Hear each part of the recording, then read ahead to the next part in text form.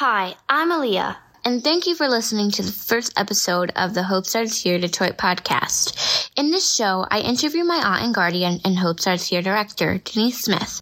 We will talk about the different childcare centers I went to when I was younger and how Hope Starts Here is helping to provide those same opportunities and experiences to all kids in Detroit. I really enjoyed the conversation, and think you will as well. Welcome to the Hope Starts Here podcast, designed for open discussions where families, businesses, child educators, and more share stories on topics supporting the overall well-being of Detroit families on all sides of the spectrum. So come, join the discussion. Join us at the table.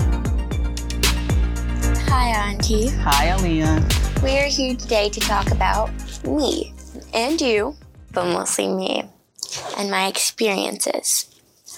So, Miss Smith, Auntie, very important first question. How many children have you raised?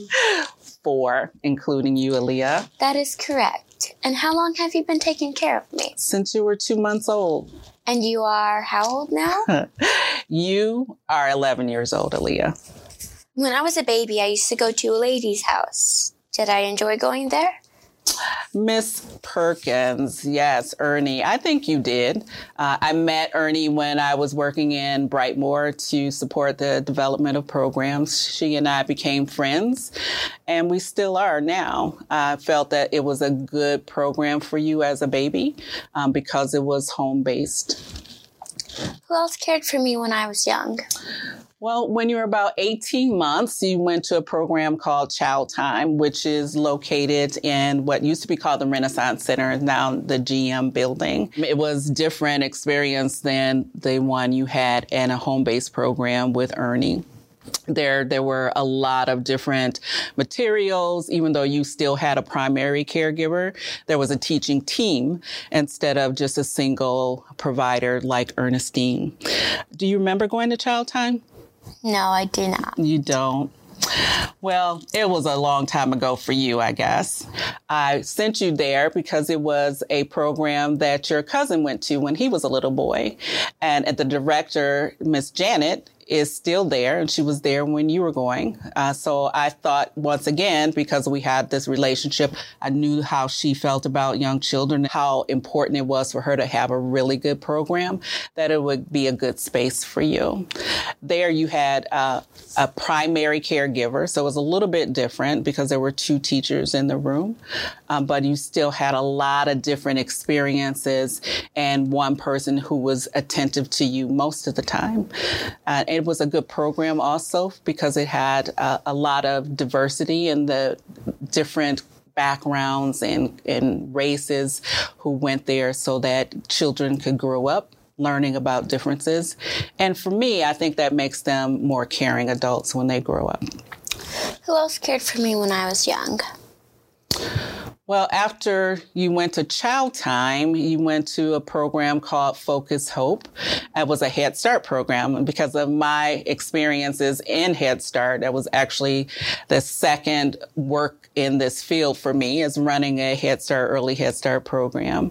And at that time, I thought it would be a good selection for you and your dad, given the kind of programming that Head Starts have. It's usually a lot more comprehensive, meaning there are a lot of different options they offer to children and their families, one being a fatherhood initiative.